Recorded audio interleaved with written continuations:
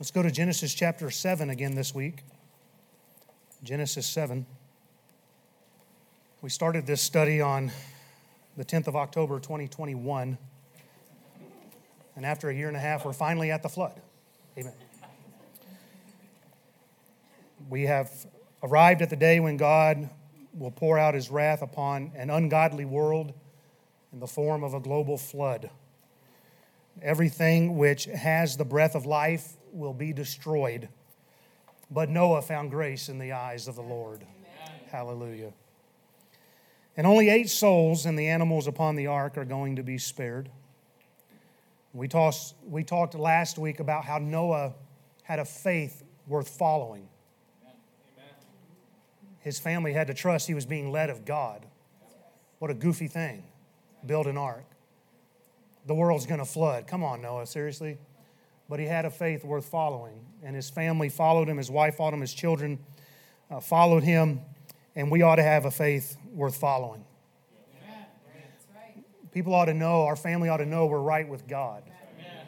And they ought to know that if God speaks, I've got something from the Word of God, and I'm going to guide my family according to God's Word. Amen. It's got to be a faith worth following. We need to have something worth emulating.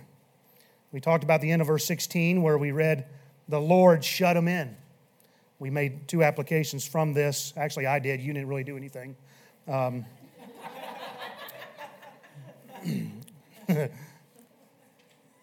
application, there'll be times in our walk with God where we have no choice but to fully trust Him.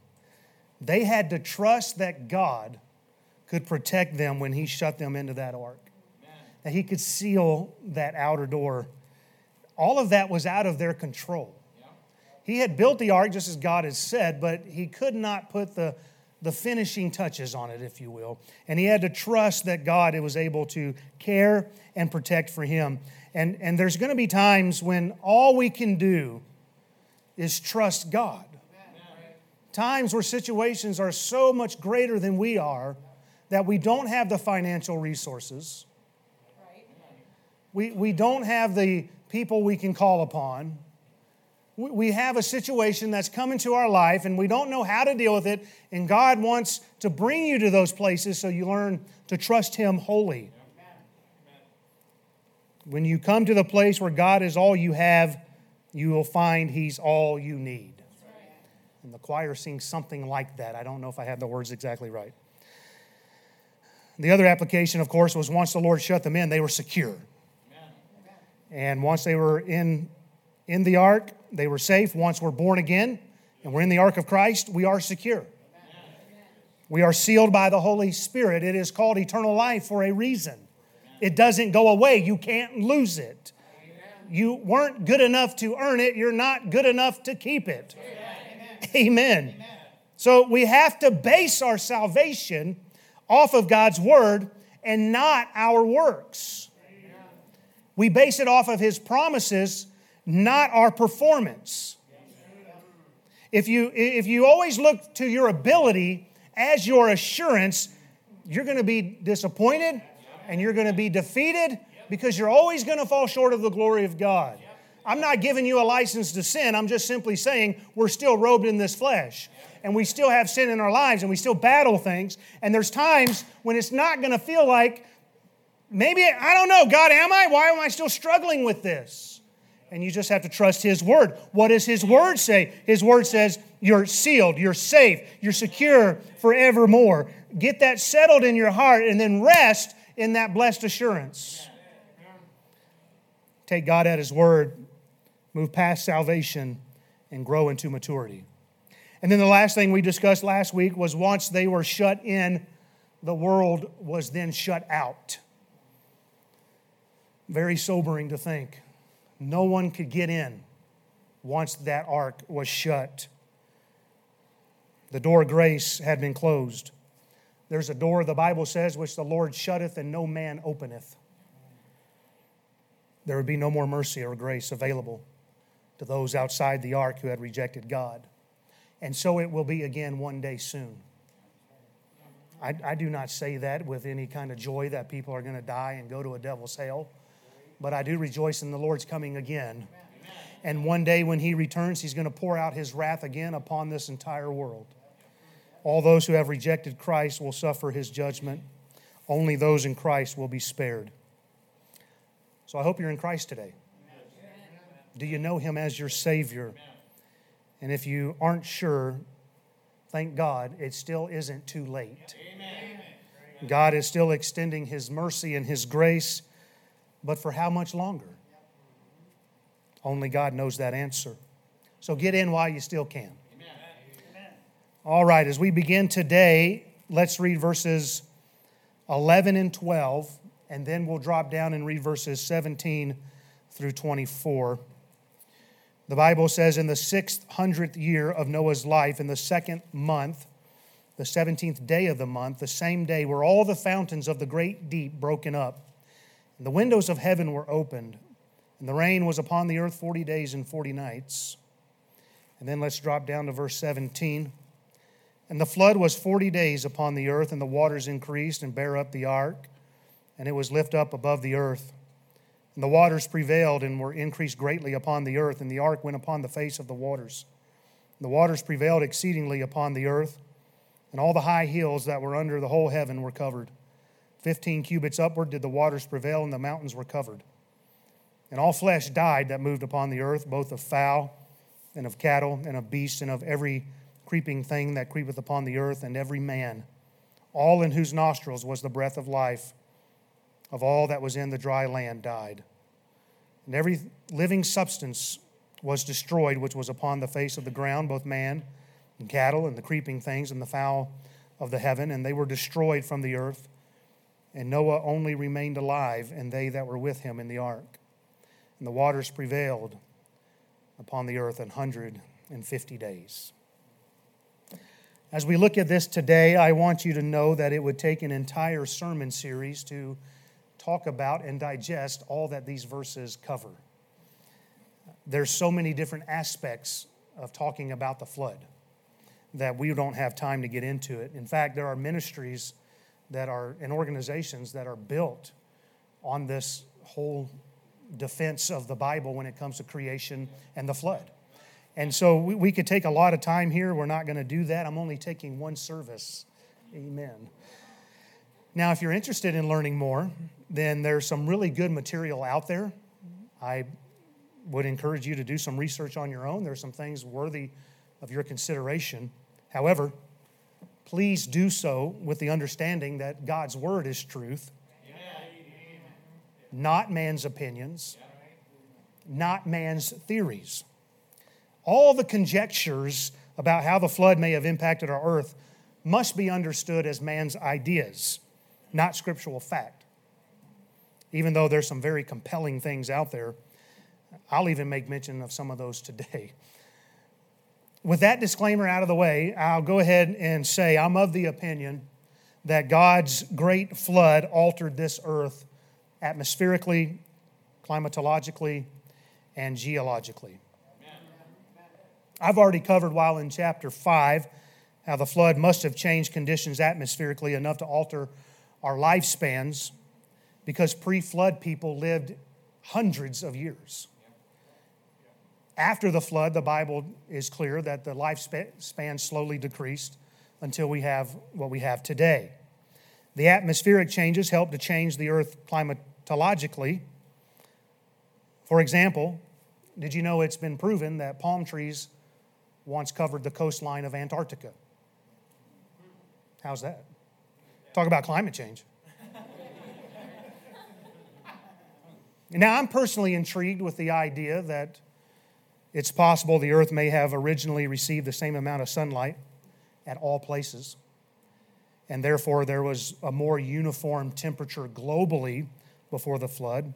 But perhaps the flood altered all that, and that's what God used to tilt the earth on his axis. And now much of the earth experiences seasonal changes, right? Many go through 4 seasons throughout the year. Sometimes in South Dakota, we experience all 4 in 2 days. We have weather patterns, violent storms, and as an added bonus, we even have things like daylight savings time. Don't forget next week, amen. And then I believe the flood would have changed this earth geologically, at least to some degree. We can see micro-scale versions of that when there's a flood. It changes the landscape. One of the greatest attacks on Genesis is what is called the geological column. I was going to do a slideshow for you today. It was going to be on. This took me way too long to put together, so just envision slides. The geological column has been used to theorize how the earth must be billions of years old. And with this idea, many Christians have tried to fit these supposed millions and billions of years in between verses 1 and 2 of Genesis chapter 1. And they do so in an effort to account for the geological column, which contains the fossil record. But it makes more sense to me that the flood would have shaped all of that. I don't have time to get into it all, but I could not overstate just how damaging the mid to late 1800s were to American biblical thought. I've covered this in some other series, and I don't have time to get into that. But it was thought that all these scientific discoveries were contradicting the Bible. And many in the Christian community panicked. And they thought, what are we going to do now? We've been teaching a young earth. And so they tried to find ways to fit modern scientific thought into the Bible. But as Paul wrote to Timothy in 1 Timothy 6:20, this is nothing more than oppositions of science, falsely so-called, which some professing have erred concerning the faith. Or erred for some of you. Now, to my point, I have a Christian book in my possession entitled The Ages Before Moses. I assume it was published in 1879 because that's when the preface was written, and whoever bought it for their friend dated it 1876. It's a classic example of how, during that era, Christian college professors were attempting to fit modern findings into the Bible. The author is John Gibson, who was a seminary professor. He later became a minister, and he wrote, quote, "Further, when we take this view," and he's speaking of a regional flood view as opposed to a global flood view, when we take this view, not only do geological and other difficulties disappear, but there is decided confirmation from modern scientific research. And so he's trying to take what they're finding in his day and cram it into the Bible. But I want you to understand, listen now, erroneous teachings always develops when somebody attempts to force the Bible into the world's way of thinking. We're seeing it today with all the gender confusion. They're trying to fit that into the Bible. And we've got to be careful of that kind of thing because the Bible doesn't need to conform to the world, but the world ought to be conforming to the Bible. Now, when it comes to the flood account, some within the Christian community, they like to make the case for a regional flood. John Gibson did that, and I believe I'll see him in heaven from what he has written, but he just had a different opinion. And honestly, many of the points were very weak. I say that because I'm right and he's wrong. Amen. Okay. Frankly, a lot of it doesn't make sense, but the notion of a regional flood as opposed to a global flood doesn't make sense logically in light of what we read in this account. And I'm sure you've heard it before, but if this was just a regional flood, why didn't God just tell Noah to move? Why spend decades building this ark? But beside that simple thought, the Bible says in verse 21 here, "And every living substance was destroyed, which was upon the face of the ground, both man and cattle and the creeping things and the fowl of heaven, and they were destroyed from the earth." Now, for that to be true, it has to be a global flood. Did you know fossilized sea life has been found on the highest mountains all around the world? Even on Mount Everest. In the Andes Mountains at 13,000 feet above sea level, they have found about 500 fossilized gigantic oysters. They measure 11 to 12 feet across. They don't have legs. Now, how do you suppose those marine creatures got on top of these mountains all around the world? The most logical answer to me is the flood and not plate tectonics. Sorry, this is a geeky lesson today, okay? I'm going to wake you up at the end when I actually give you a point worth hearing. And coming in late as always is Lisa Russ. Amen. There are many other discoveries which point to a worldwide flood. According to the Bible record, the flood would have occurred approximately 4,300 years ago. Did you know the oldest living tree, nicknamed Methuselah, located in the White Mountains of California, is dated to 4,850 years old, according to tree ring analysis. And it's a known fact that trees can produce 2 rings in a season if the conditions call for it. This past year, I began saving articles I was coming across, knowing we would eventually get to the flood, that discussed things that occurred about 4,500 years ago. Unfortunately, all those articles disappeared from my computer, but there was one that I remembered, and so I re-looked it up. According to archaeologists, an ancient major city in China called Liangzhou, I think, was suddenly abandoned between or around 4,300 years ago. And you'll never believe the reason they came up with. A flood destroyed the city. I also find it interesting, many religions and ancient cultures have their own form of a worldwide flood story. I'll call theirs a stories and ours an account. There are said to be over 500 flood legends out there, and some of them have striking similarities to this flood account here in Genesis. Now, I believe the Bible to be clear on the issue. This had to be a global flood. Verse 19 states, the waters increased above all the high hills that were under the whole heaven. This verse, by using the word all and whole, communicates to us what is called a double all. In other words, all the high hills under all the heaven, and this makes it a Hebrew superlative. I know, I'm working hard at this. This is what you pay me for, amen? This is better than what Pastor DeGarmo comes up with. I mean, what do you come up with? Plural, reciprocal pronouns? Oh, boom, I remembered it, amen. What this means is this is the ultimate expression of the word all. And this speaks to the universality of God's flood. By stating all twice, it's like saying the Holy of Holies, which was not just a holy place, it was the holy place. It's like Jesus being the King of Kings and the Lord of Lords. He is the King. He is the Lord. And so stating this twice is letting us know the certainty of the entire earth under the whole heaven being flooded. And if that didn't help you, I'll help our Southerners out. I'm glad Larry Brock made it back in. This will help you, Brother Brock.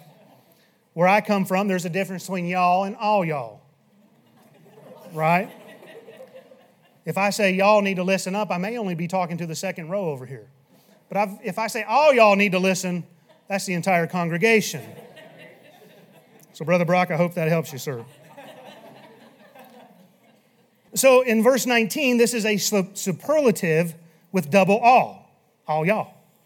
Therefore, the word all, it cannot be diminished to mean something local. But this is speaking of the entire earth. All the hills under the whole heaven were covered. Isaiah 54:9 says, for this is as the waters of Noah unto me, for as I have sworn that the waters of Noah should no more go over the earth.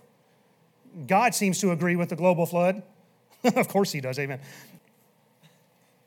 The reason why I believe this is a global flood, in addition to what I just said, the Bible says in verse 20, if verse 19 isn't clear enough, in verse 20, that this flood prevailed 15 cubits upward and covered the mountains. I take the meaning here of 15 cubits upward to be higher than any land that's on earth. Say, why do I do that? Because 15 cubits is only 22 and a half feet. And I'll remind you, the ark was 30 cubits high. You talk about a bad forecast. Okay. Noah, the earth is going to flood. Build an ark 30 cubits high, and the water only comes up 15 cubits. That's a bad forecast. All right. Obviously, none of you worked as a forecaster for the amount of years that I did. Now, nobody looks at a hill that's 22 and a half feet and goes, man, that's a high hill. Certainly nobody looks at a mountain and goes, man, 22 and a half feet. Did you pack enough? We're going to be able to make it up there and back. Brother Russ, we were TDY together to Diego Garcia, and that's about the highest point on the island. Yeah. The swimming pool is at 23 feet. And I never remember being on that island going, man, I hope I can make it up to the swimming pool today. So this must mean the depth of the water was 15 cubits above the mountains.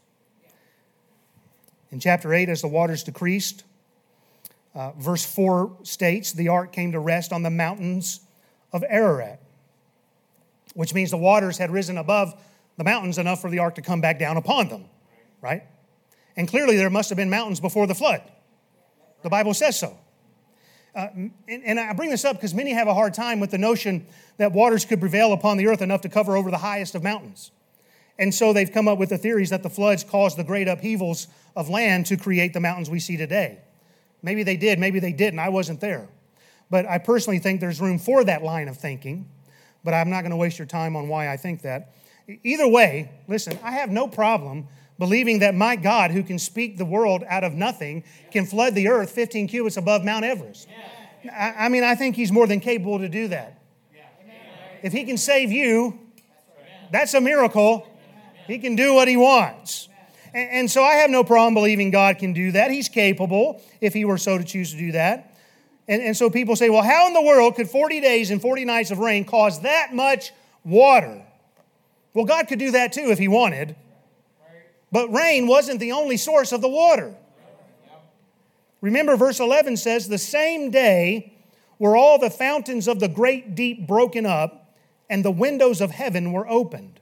So it isn't only raining from above, but it's extremely important to remember, waters are shooting forth from below. Amen.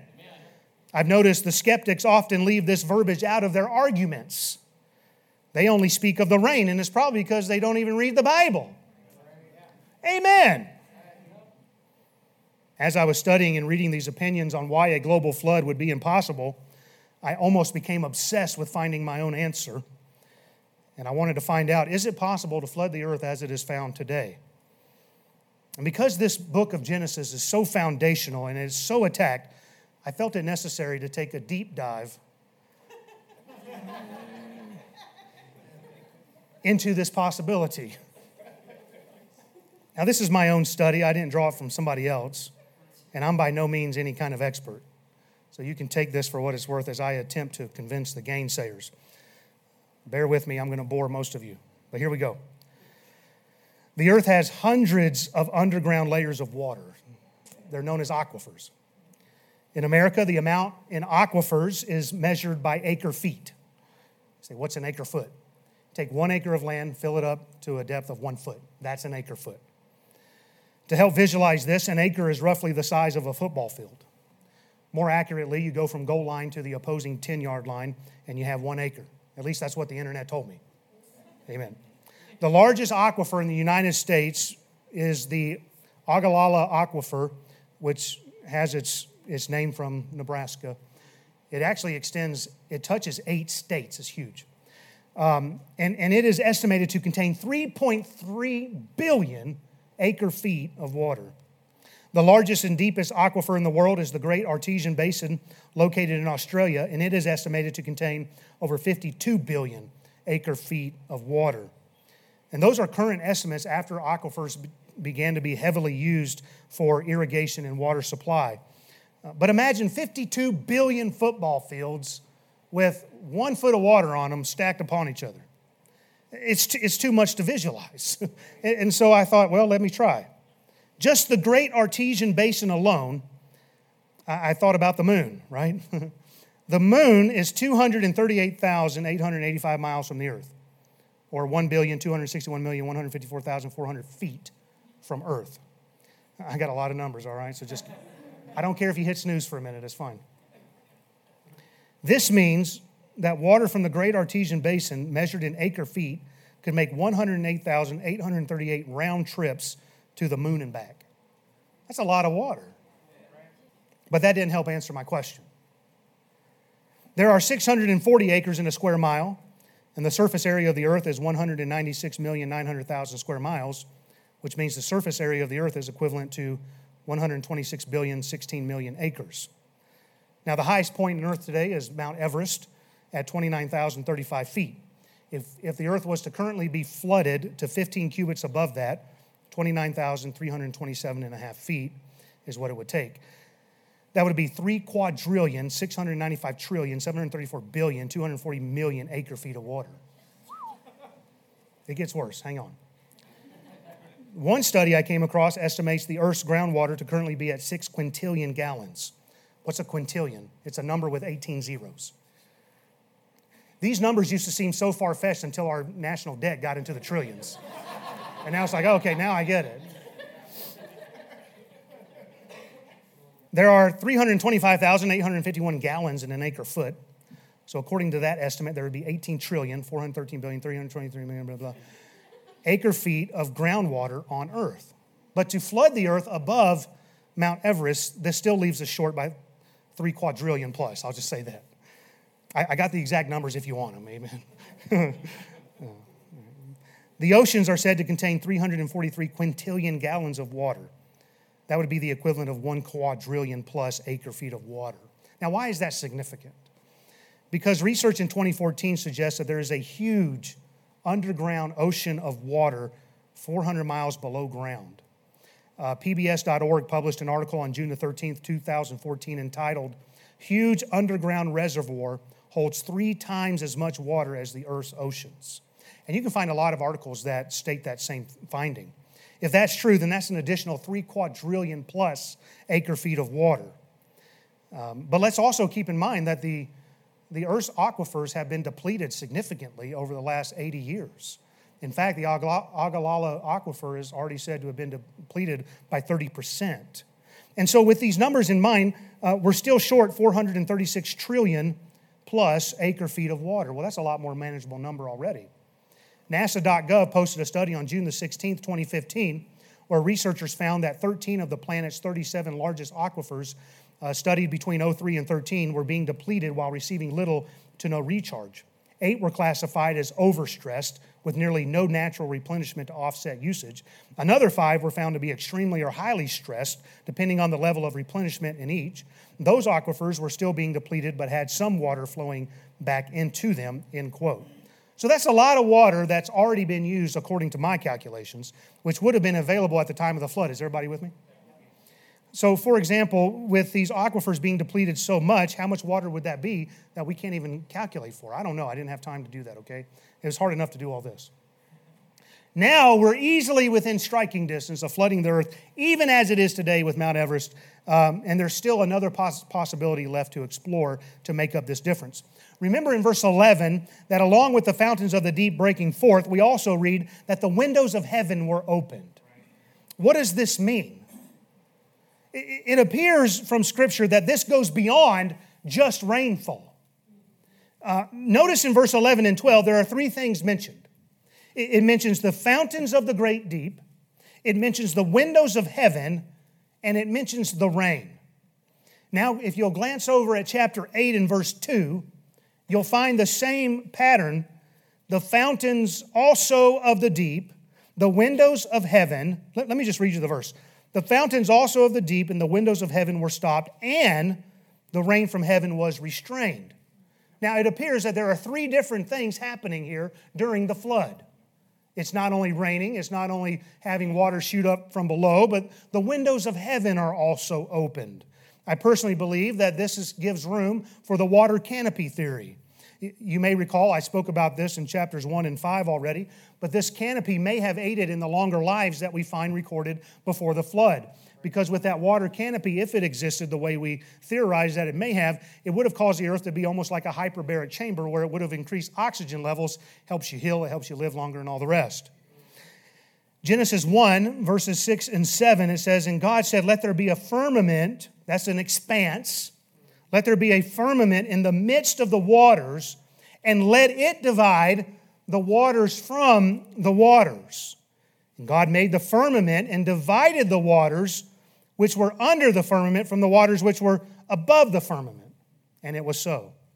Peter may have also been talking about this when he wrote in 2 Peter 3:5, "For this they willingly are ignorant, that by the word of God the heavens were of old, the earth standing out of the water and in the water."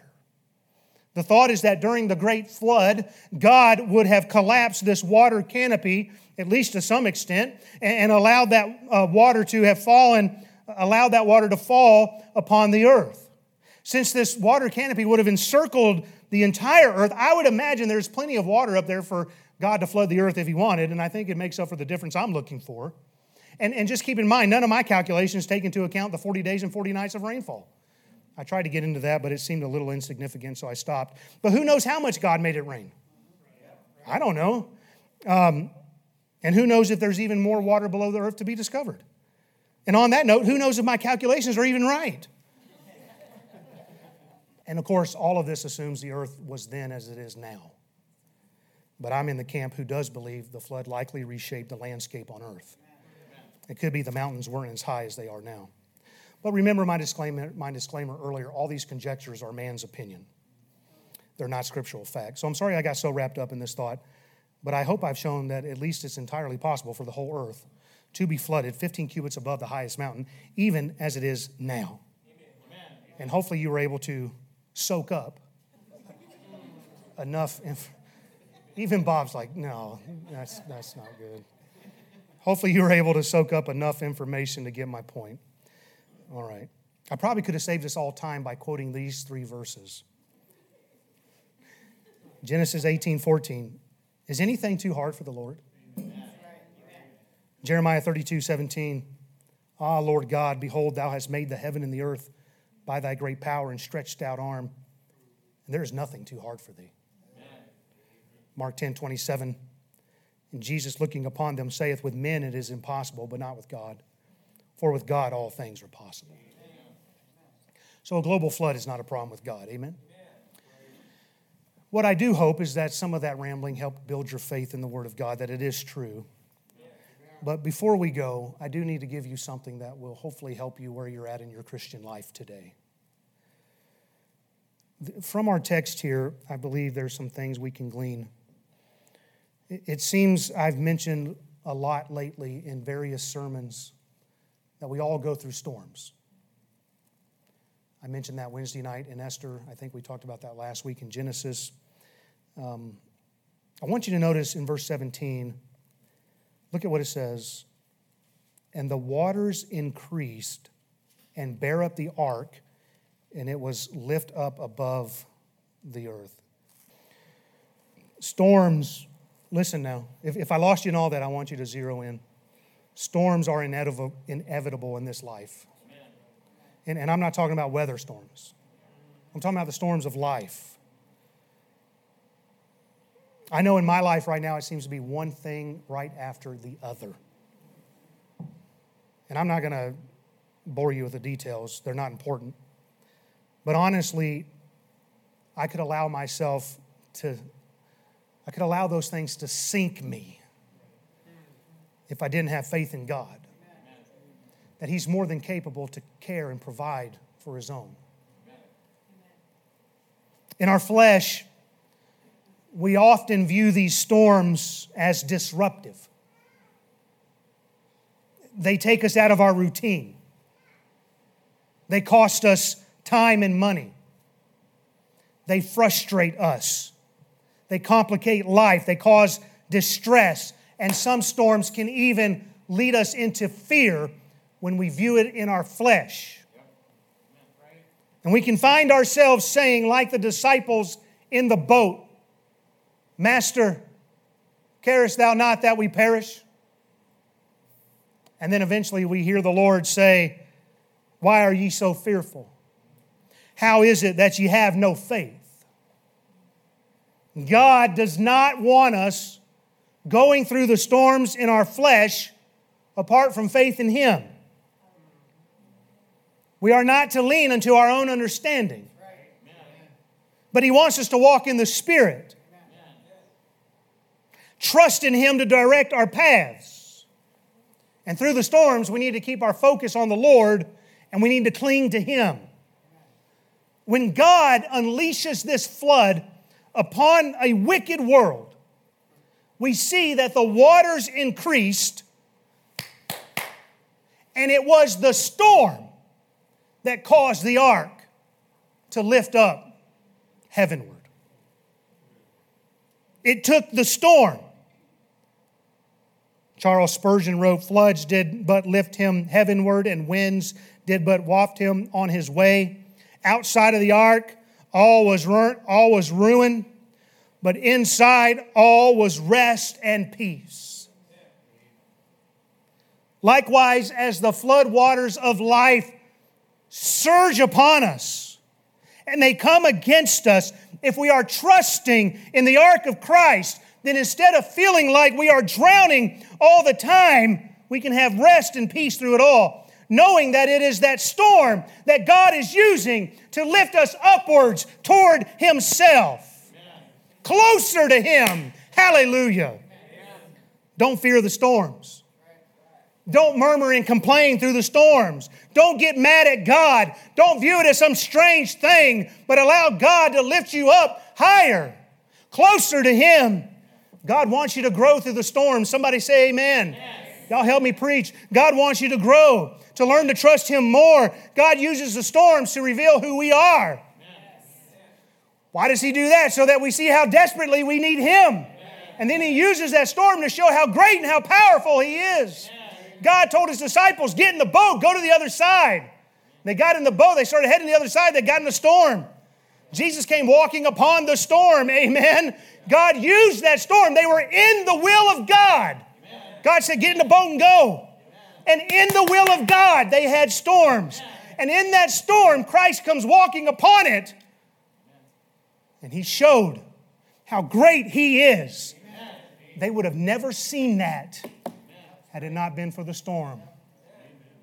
Hey, back to that account where they're in the boat and it starts to sink. Remember that? And Jesus, He stands up in the boat and He says, peace, be still. I would have screamed it. He might have just spoke it. Amen. I'd have been my Baptist preacher on. Amen. Peace, be still. But maybe He didn't do it that way. I don't know. But you know what the Bible says? It ceased. But here's what I want you to get. The disciples who were fearful of the storm, do you know what it says in the next verse? They were fearful of Jesus. What did they say? What manner of man is this, that even the winds and the waves obey Him? How did they get to see that? They were in a storm. Let God use the storms in your life. James 1, 3 and 4, knowing this, that the trying of your faith worketh patience, but let patience have her perfect work, that ye may be perfect and entire, wanting nothing. So whatever you're going through this morning, and we're probably all going through something, don't panic.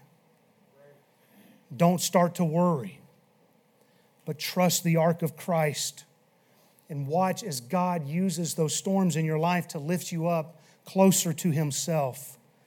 And then you enter into an even closer walk with Him. Let's pray.